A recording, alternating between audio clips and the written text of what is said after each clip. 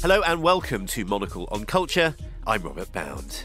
They are the scenes in a film that thrill and excite, that cause you to cringe in horror or discomfort, or make you wish you'd never started watching Nymphomaniac with your grandma in the first place. Not only does on-screen chemistry and sexiness have the ability to make or break a film's success, the cinematic portrayal of sex shapes our culture and our behaviour. For many people, film is a revelatory, if often imperfect, vehicle for sex education. On today's show, we're exploring the messiness of sex scenes on the big screen, their history, enduring allure, and of course the nightmarish situations many actors have faced in order to attain them. We'll be speaking to one Monocle staffer who laments the lack of eroticism in Hollywood nowadays, and with the writer and film critic Layla Latif, we'll discuss the new Storyville documentary Sex on Screen, which attempts to untangle the messy history of cinematic sex and build a vision for a brighter future of fornication on film. Plus, we catch up with an intimacy coordinator to find out what the unusual yet indispensable role entails and how it's changed the industry.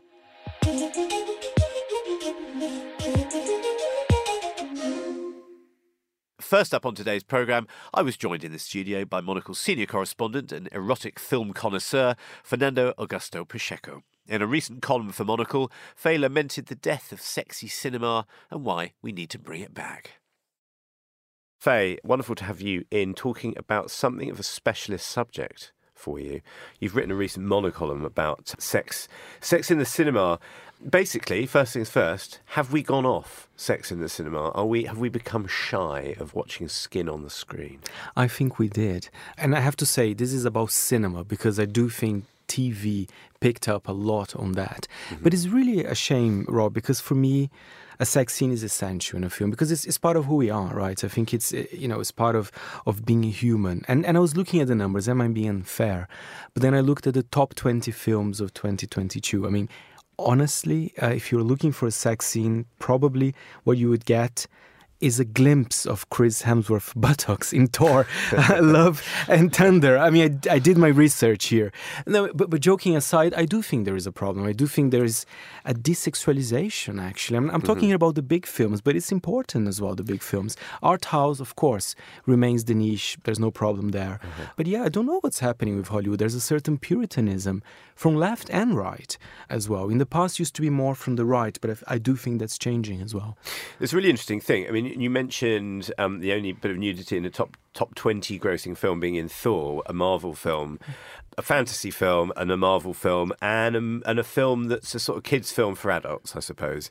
What do we think about the problem being that it's all films have to touch all bases and be for children and for the parents that are taking them to the cinema, or maybe the parents want to go and see a Marvel movie, but it has to be palatable for children, for kiddies' audiences as well. Is it that it's trying to be all things to all people? That's a very good point. But then, I mean, okay, I'm looking back actually quite far back now, but I remember 92, 93, a film like Basic Instinct. It was generally the Marvel film of the time. It was one of the top hits at the box office. And it's quite a risque film. I mean, there's nudity, there is violence, it's quite, it's something that you wouldn't see having the same success nowadays. Maybe you would have like a straight to Netflix type of film similar to Basic Instinct. I mean, not the same script, not the same quality, I have to add. But yeah, there is a sense of shame. You mentioned kids, but let's be honest, I don't think kids are the biggest watchers of superhero films. I do think the majority of it, they are adults. And, I know that we're going to talk on the show that we have to change. If we're doing a sex scene, you have to film in a different way. I know there's been a lot of abuses in the past. Of course, this must be addressed. I'm not saying that. Yeah, you're not being gung-ho about the realities of an intimate act between two probably strangers on a film set, which we've certainly dealt with in this programme. Do you think maybe it's just too risky? The insurances, the assurances that you need on the film set, an intimacy coordinator, at least one of those. Do you think that it becomes too risky to put sex into a film, that it's more trouble than filmmakers can be bothered with. Yes, I think it is risky. And in the rare case where, and I know people made fun of the film, but let's say 50 Shades of Grey, which was a kind of a phenomenon. I wouldn't say it's the greatest film, but it's almost like the film industry kind of mocked that, in a way. Oh, this is a hit, but oh my God, this is so embarrassing. Yeah. And it's funny because there was not like another massive kind of a erotic film since then. And again, I'm talking here for the big audiences, blockbusters, and not art house. And I find it's a shame. As I said, 50 Shades of Grey is not my favorite film, Rob, but I have nothing against it. I would love to see another version. Does some sort of job, doesn't it? Exactly. and may I propose something as well?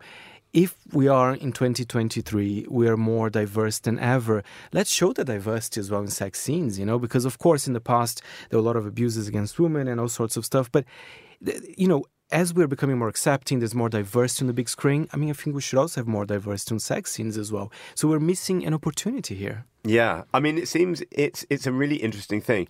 I wonder whether... And this Sex on Screen, this Storyville documentary that we're talking about with Leila Latif, a lot is made in that film, and probably rightfully, of the sort of sexual revolution in the 1960s not suiting everyone. And I think there's an idea of kind of naughtiness, which I kind of feel like I understand what that is. And I might be wrong in kind of putting my sort of 45-year-old's morals on people that don't think that stuff's okay. And I wonder whether it's misreading of words like this, like that one person's kind of naughty, kind of end of the pier idea of a certain sexiness in movies is just simply behind the times. It's just simply old hat nowadays. Yeah, that's very interesting. You're talking about different generation. It could very well be, Rob. Listen, I'm here 36. Maybe I'm also part of a different generation. But it kind of infuriates me when sometimes you go on social media and people say, do we need sex in films? And I'm like, yes, of course we do. It kind of, I don't know, that makes me actually very angry because it shouldn't even be a question. Yes. As I said, it's part of who we are. I'm sorry, there's almost no defense for that. Of course, if you want to do an evangelical film or something specific, it's fine. Yeah. We don't need to have sex in everything. But it is a grown-up thing that happens between adults. In a film, it needs to be done for plot, it needs to be done. But how much do we need to see? And also, while we're on the subject, we should list out some of your favourites, because I think you've probably got a list. Yeah. Knowing you, Faye, in a good way, because this means diligent research has been done for this section of the programme. First of all, we need to see, we can change. It's fine, a beautiful kiss, even a kiss, Rob. I don't know if you heard the story. I don't know if it's been mentioned before. There's a Netflix film called You People, and apparently the couple in the film, their kiss was CGI. Yeah, this is the kicker for your monocolumn, wasn't it? That's crazy. That's crazy. Yeah. So we're not even talking about, a very kind of graphic sex scene. We're talking about a gentle kiss, perhaps. And you mentioned my favorite scenes. there's quite a few, but one thing that actually I'm glad my parents did, they were not so controlling about what I watch. So from a young age, I watched films very, like The Exorcist, very heavy-handed films at times. But Basic Instinct for me is an all-time classic. I think it's fantastic. I know it's being revisited. There's all sorts of things. And even, as a gay man, I also appreciate films like Stranger by the Lake, which is, a French art house film. Extremely graphic. I think even I was a bit shocked. I remember when I went to the cinema. But beautiful at the same time. Stranger no more. Exactly. It was poetic. It was quite violent at times, but the way the film director did, that's why sex scenes can be very versatile, if I may say. So yes, from Basic Instinct to Stranger by the Lake, I love Showgirls as well. I love the pastiche as well. Well, that's the thing. A lot of people have got to realise that these films, not all of these films do have a certain amount of arched eyebrow and irony. And I think sometimes critics of this sort of filmmaking aren't understanding the kind of elephant in the room, that it's quite a lot of it's a joke. Right? Yeah, it is a joke. You can laugh about it. And, and again, when Showgirls was released, everybody said that they hated. But now actually there are some fans say, you know what, actually it wasn't a bad film. It's quite satirical in some ways. So yeah, there's a long list. Belle de Jour as well, which is fantastic. Do you actually have a favourite, Rob, as well? I don't know if I really have a favourite. Basic Instinct was a sort of classic of the kind of VHS era of when I was growing up, where everyone, sadly cliched in the cliched way, sort of broke the videotape with the pause button kind of thing. And because it was one of those things where Hollywood was a different thing. And I think we must separate pornography from sex in films, but there was certainly there was a greater divide then because of the lack of one and a lot of the other. There was a lot of sex in Hollywood, but the rest of it was very difficult to get hold of, I suppose. And I think perhaps some of that sort of desensitization has happened because of online stuff as well. I think that definitely changes people's manners, and I think it probably changes people's morals. It's a really weird sort of sliding scale that you see. There's such a kind of openness with one thing, and so it leads to a sort of puritanical element in another thing. But yeah, people need to sort of take this stuff perhaps with a pinch of salt. You mentioned Stranger by the Lake there. That's a French film. And one of the things I was thinking about throughout this whole discussion is, would we be having this discussion in France? Do you know what I mean? Because I feel like it's a very Anglo-centric, English-speaking sort of pseudo-Christian thing that we're sort of talking about here. I agree. Not that those things don't pertain to France, but they just have a different interpretation. I agree, and I grew up in Brazil as well, with Brazilian cinema, and I do think it was quite liberal when it comes to nudity.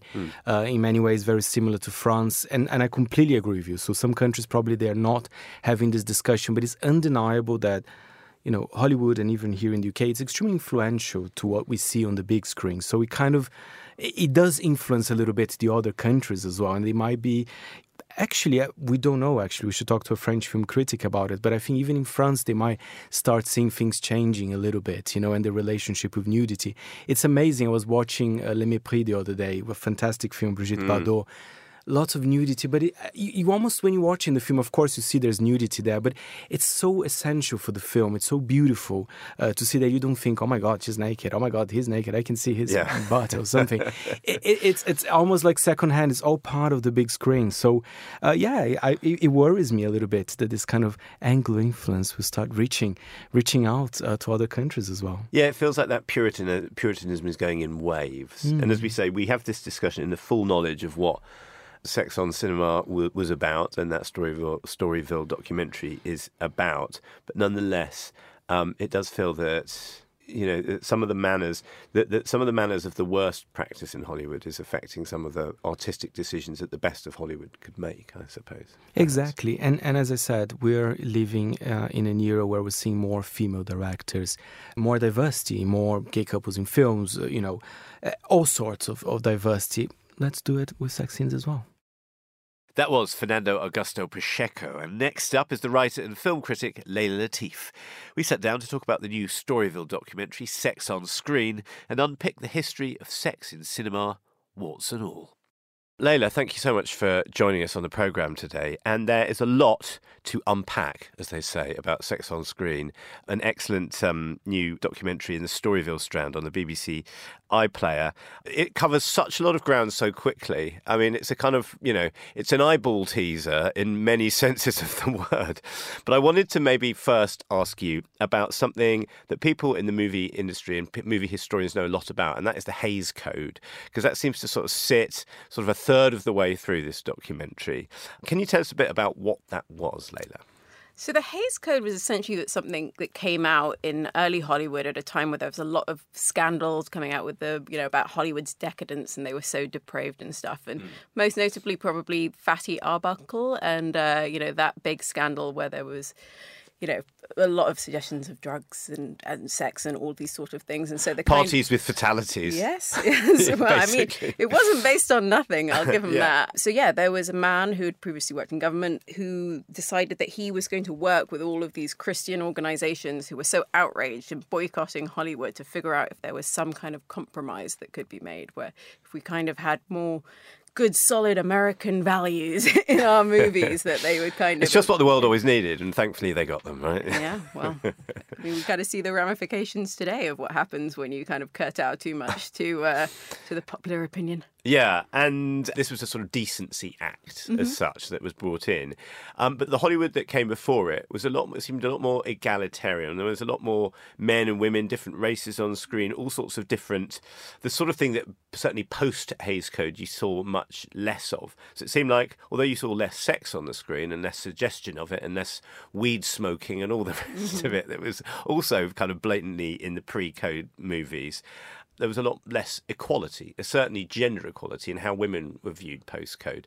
And there seems to be, and there's quite a preponderance of that in this film, isn't there? Yeah, I mean, when you look at someone like Mae West, who kind of pre-Codes was leading so much with her sexuality and being like such a powerful woman on screen, and a lot of depictions in those films of kind of race relations were quite like people seeing each other as equals. I mean, yeah, it was certainly a lot was sacrificed when we kind of made things a little bit more sanitized for screen. Yeah. Is that kind of what I wonder what the drivers are from that? I mean, there were sort of, as you said, there were sort of Christian groups bust into film premieres and all the rest of it.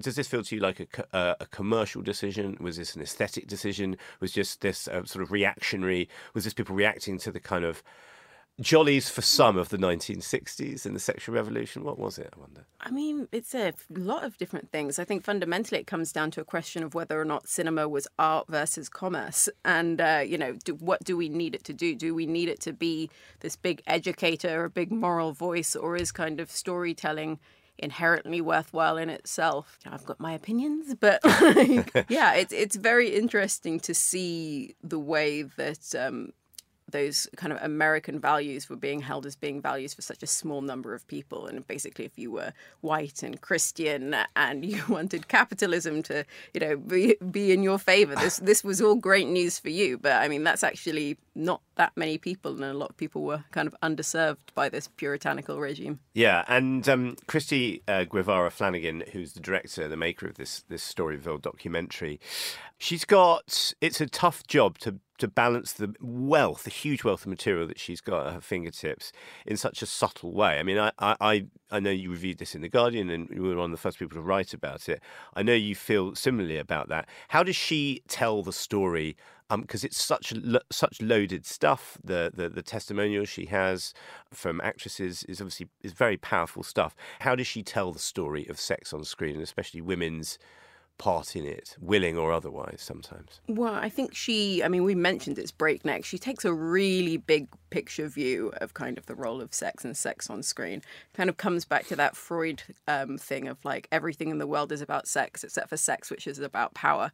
So we're kind of looking at it from these very different angles of like, well, when we have not only like what is the experience of making sex on screen like, how has that been across the generations for people? How have people been exploited? How have people been empowered?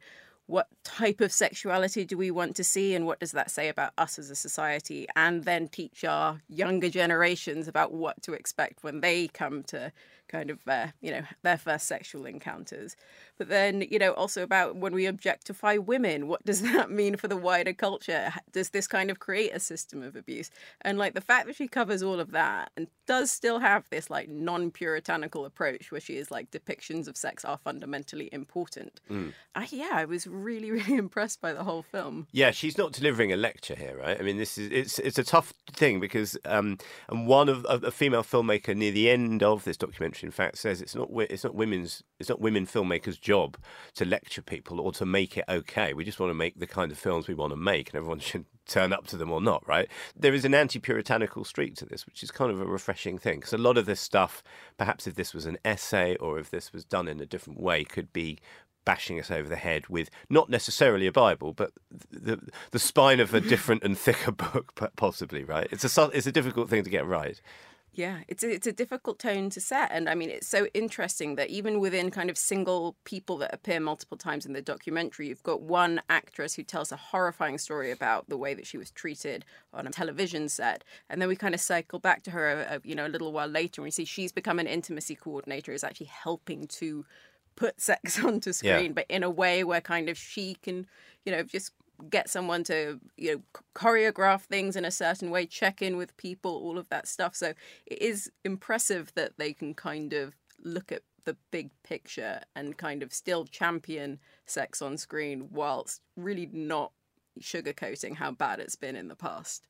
Yeah, and that's the scenes with the intimacy coordinator, both the interviews with her and then we see a man and woman on set clothed. This is a rehearsal. It's literally a dressed rehearsal, I suppose, for a more intimate scene.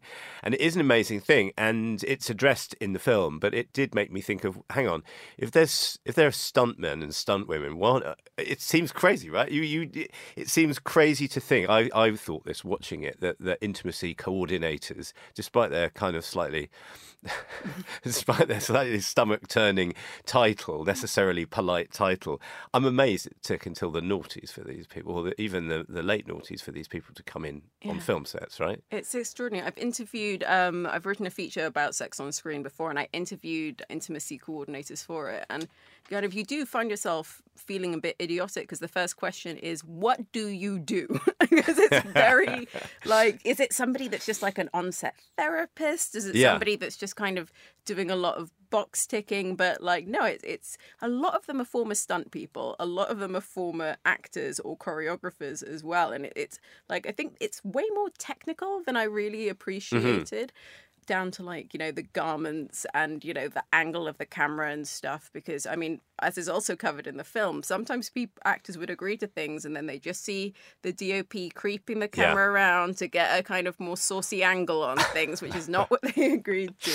Yeah, that stuff's really interesting. This sort of also there's something that we see in the film, and I love the entertainment attorney, the woman that was an entertainment attorney in that, who's great, who definitely wore her heart on her sleeve as a person that had obviously heard all of the stories that will never get in Entertainment Weekly, from mostly actresses, of course. But that thing of the DOP turning around to get a bit more boob in shot, whereas which is an amazing thing, and how thick the Actors Union handbook is, and how there's only one page of it which is to do with nudity and dealing with sex, which is presumably probably the most awkward thing you can possibly do on a film set. I mean, I would assume so. It's awkward enough when it's not on a film set. IRL. There was something said in the film that we were talking before we switched on the microphones about that idea of being kissed into submission. We're actresses or female characters in films, in order to learn a lesson, had to be kissed into submission, which is the sort of thick end of the wedge. The thin end of it, I suppose, is one of the talking heads, one of the vox pops in the documentary, says that in certain portrayals, and it was a common one, women had to be abused in order to get mad, to get even. And Uma Thurman's character in Kill Bill is kind of cited as that. You have to get abused, then you have to sort of act out your vendetta, and you have to look hot while you're doing it. Yeah. You're like, you watch that film, you go, this is a really good film, and then you go, God, yeah, that is literally some sort of Quentin Tarantino's adolescent fantasy with a $100 million budget, right? I mean, and it's the adolescent fantasy of somebody that watched every movie going in the 70s and kind of internalized that, and then we just kind of see it filtered through a new lens. As much as I like many of Tarantino's films, there's a lot of things where you look back on and you're just like, oh, why was this one of my favorites? Why is everybody being kind of abused in this way? They're using the N-word an awful lot. Some of it hasn't aged brilliantly. Yeah. No, at the end of this, personally, as a film critic, how did you feel? Did you feel like you learnt fresh stuff off the back of this Storyville documentary, Sex on Screen? Was it for you, as a critic, sort of the road less travelled that should have been travelled earlier, I wonder?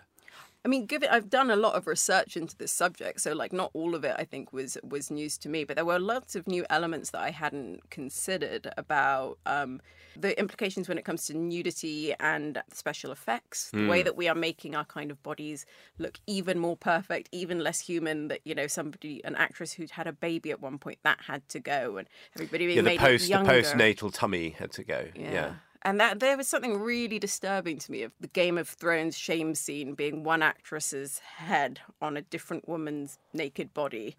And that seems to be a kind of future dystopia that I'm not going to be keeping my eye out for. But a lot of it was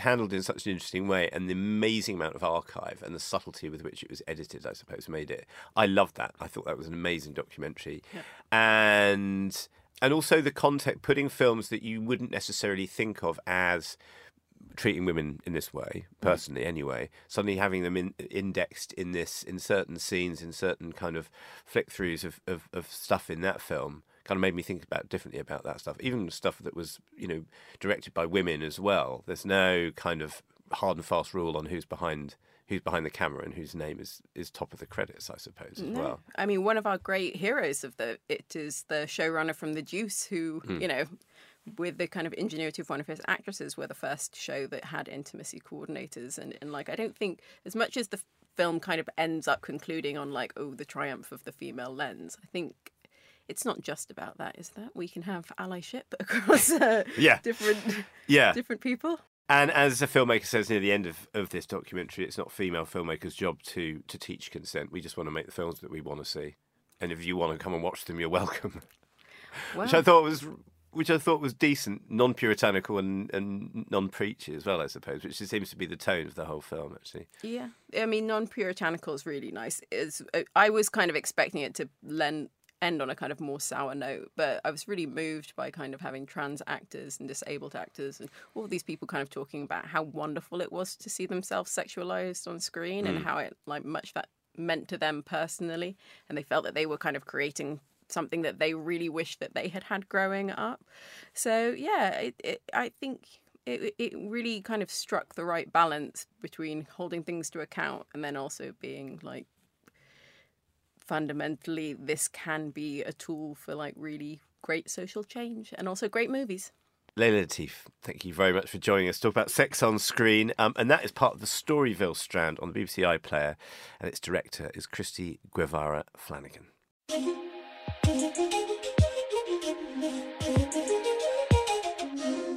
Finally, on today's show, in the wake of the Time's Up and Me Too movements, a new role on film and TV sets has been created. Intimacy coordinators are now integral to film sets.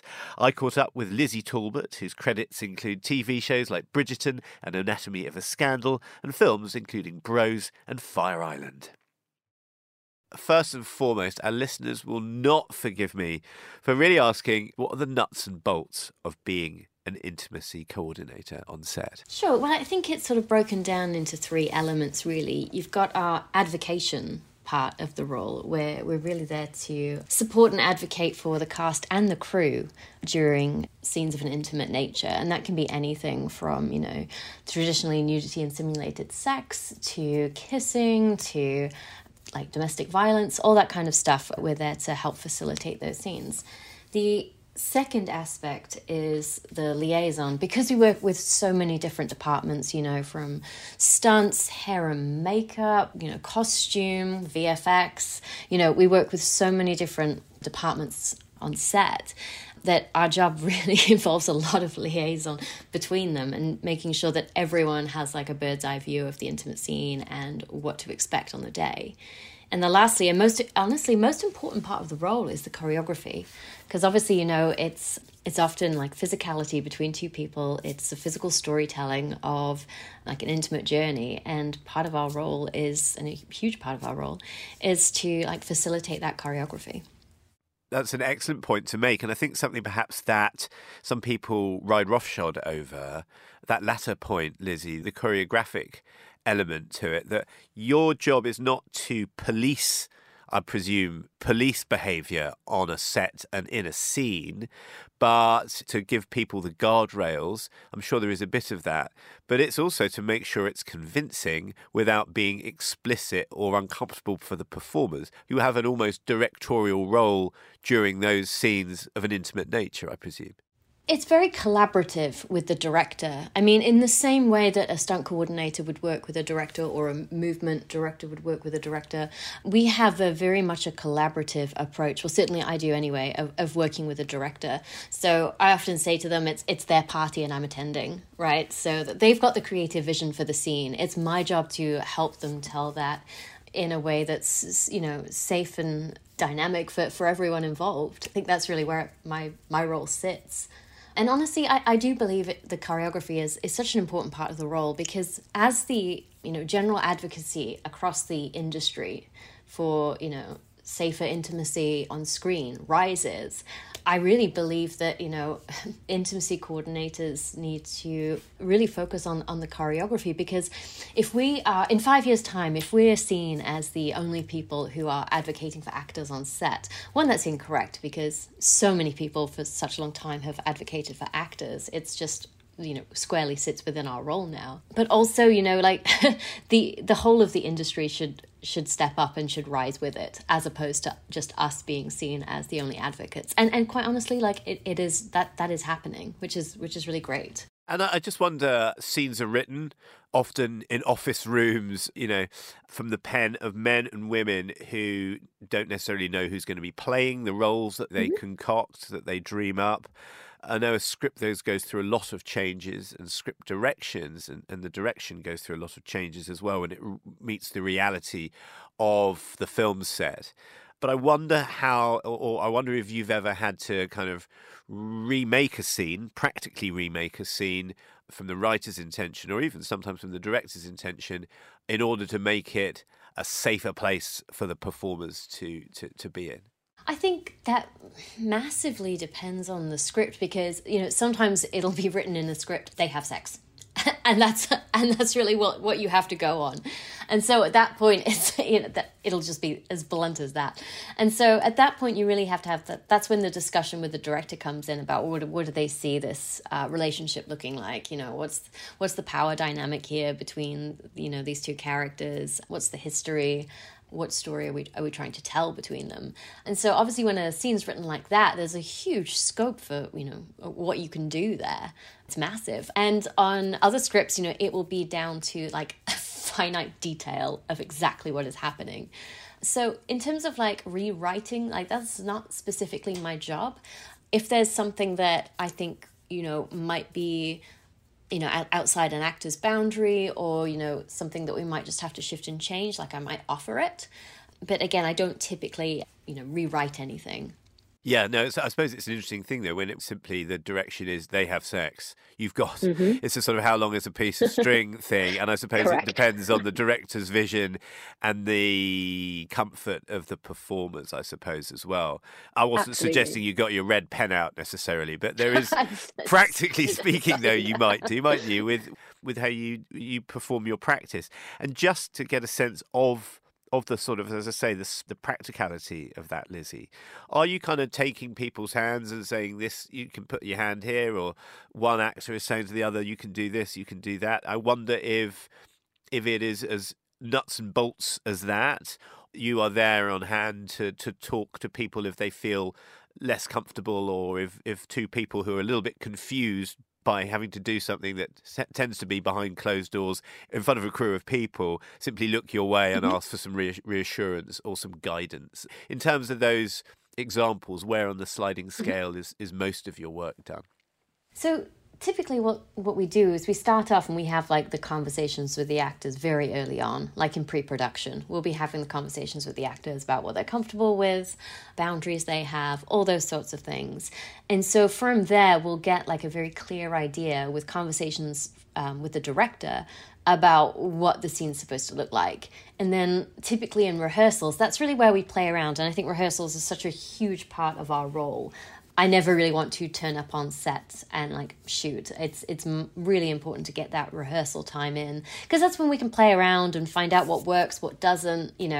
Sometimes images in people's heads aren't the same when you actually practically like choreograph it in person. And so I think it turns into a very practical role like during rehearsals, and then when we're on set. And I come from a fight director background, so I tend to work very practically with actors, and we get specific about what hands are going where, what our breath work is looking like, what our vocals sound like, and just typically like the beginning, middle, and end of this journey that these actors are going on. And so yeah, sometimes it does get very, very practical, but as it should. It's a physical storytelling in the same way that like a dance or a fight would be. And of course with fights you're very specific, because you don't want anyone to improvise that.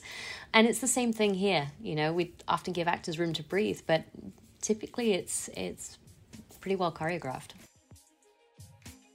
My thanks to Lizzie Talbot there. And that's it for today's episode. My thanks also, of course, to Fernando Augusto Pacheco and Layla Latif. Monocle on Culture is produced by Sophie Monaghan-Coombs and Steph Chungu, and Steph also edits the show. We'll be back at the same time next week. But until then, from me, Robert Bound, thanks for tuning in.